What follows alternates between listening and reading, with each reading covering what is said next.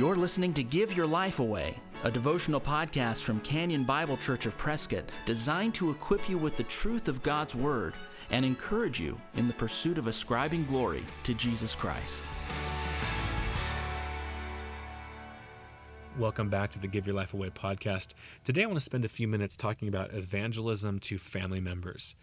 Family members are those people who we grew up with, we grew up knowing. It could be immediate family, could be extended family. Many of them have known us for a long time. Many of them have known us since we've come to faith in Christ.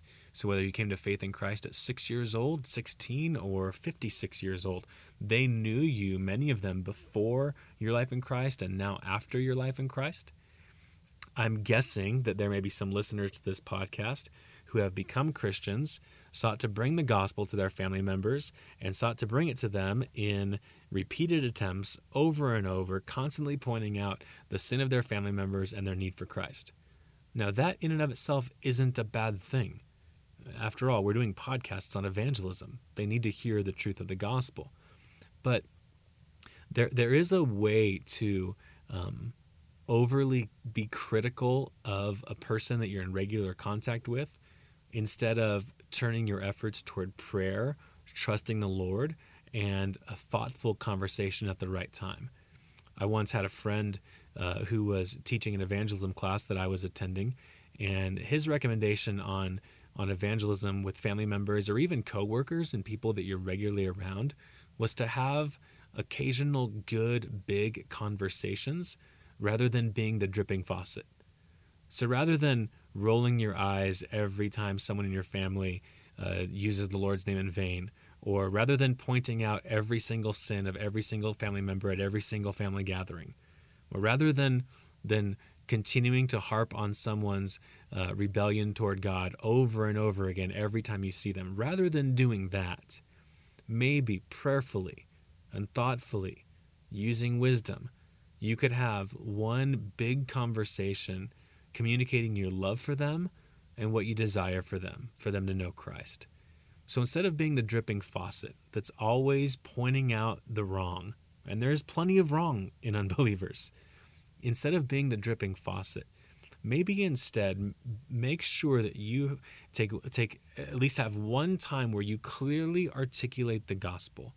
So there may be a time when you kind of back off in terms of using your mouth to criticize how they're living, and you put that same desire and passion and longing and yearning into prayer to the Lord, who's actually the one that changes their heart, not you. So take, for a moment, shut the mouth toward them and open it toward God, saying, Lord, I'm going to give this a season. I've constantly told them who Christ is, what's wrong with their life, and how they need to follow him and repent of their sin. I've constantly told them that, but I'm going to take a break, and I'm going to turn my efforts right now into prayer. Every day I'm going to pray for them. Every day. After a season of that and leaving that in God's lap, it may be good then to pray, okay, Lord, I've done this for a number of months now, maybe a couple years. And this is assuming you've already told them the gospel in the past. You've done that. And now you say, okay, I'm going to revisit the gospel with them. But you do it in a different way. See, you haven't been the dripping faucet for a while. You've been simply praying for them and serving them and loving them and enjoying the common grace of God together with them, enjoying vacations together and enjoying family time and meals and turkey and whatever it may be. You're just enjoying life with them, but you're praying to God for their soul. And then you prayerfully aim at having one good conversation with them down the road. And I wouldn't force this. I wouldn't say, next Thursday morning, this is going to happen. There might be a reason they wake up Thursday morning and it's not a good morning. Maybe they've been sick, or maybe their child's been up all night. But you think, no, I'm going to have this conversation right now. I would simply ask the Lord, give me an opportunity to have a time when things are relatively calm and peaceful. Just give me a one-on-one time to, one, express my love to them and tell them about the hope I have in Jesus Christ and how I would want that for them. I'd want them to turn from their sin and to completely trust him. And so I would pray about that and look for the opening that the Lord gives you. So again, you've articulated the gospel to them in the past. You've taken a break from becoming the dripping faucet and turned your efforts into prayer. And then after that, you pray for a time where you might be riding in the car to a location 45 minutes away with this family member. And you're talking and everything's light and they're happy and there's nothing between you. And you say, cousin, mom, dad, you know how much I love you. And I've had something in my heart, and I wanted to say something to you because I love you for a while now. Would you give me just 3 minutes to demonstrate my love to you? And you tell them, we're all in the same boat. We've all sinned against God. You've done it. I've done it. I am no better than you. You may think that I think I'm better than you. I'm not. I love you so much, and I've found hope and forgiveness in Jesus Christ. He's my Lord. He leads me daily. I trust him. I love him. I look forward to his promises for me. And I want you to have that. I've committed sin in the past, and I know that he's also forgiven me of that. You're just like me. You're just like everybody else. You've got sin, and we all do. So I'm just asking you to trust in him for the forgiveness of that sin. He died to forgive you for that sin. He rose again to give you life. He's alive. He's conquered sin and death. You can trust him for the future even after you die. I'm telling you this because I love you, and I don't need to ever. I'm not gonna constantly badger you with this. I just want to demonstrate my love to you because I do. That's how I would have a conversation like that. And I'm just going to give you a heads up.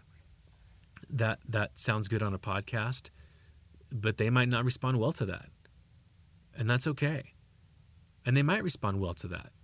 But my point is, do it that way instead of being the nagging family member. Do it in a winsome way after you've demonstrated your love to them and told them of your love to them. Do it after you've kind of had a season of showing them that you love them. You're serving them. You're honoring them. You're laughing with them. You're crying with them. You're enjoying life with them. And then you have a conversation like this. So it might not always go well in terms of their response, but that's the best way to evangelize a family member. Don't be the dripping faucet which points out all of their negatives and all of their sins every time you see them. Who wants that person? Communicate at a given time the grace of God for a sinner like them and a sinner like you, and do so prayerfully, thoughtfully, lovingly, and take that approach. So just some thoughts about evangelizing a family member or even someone you're in regular contact with.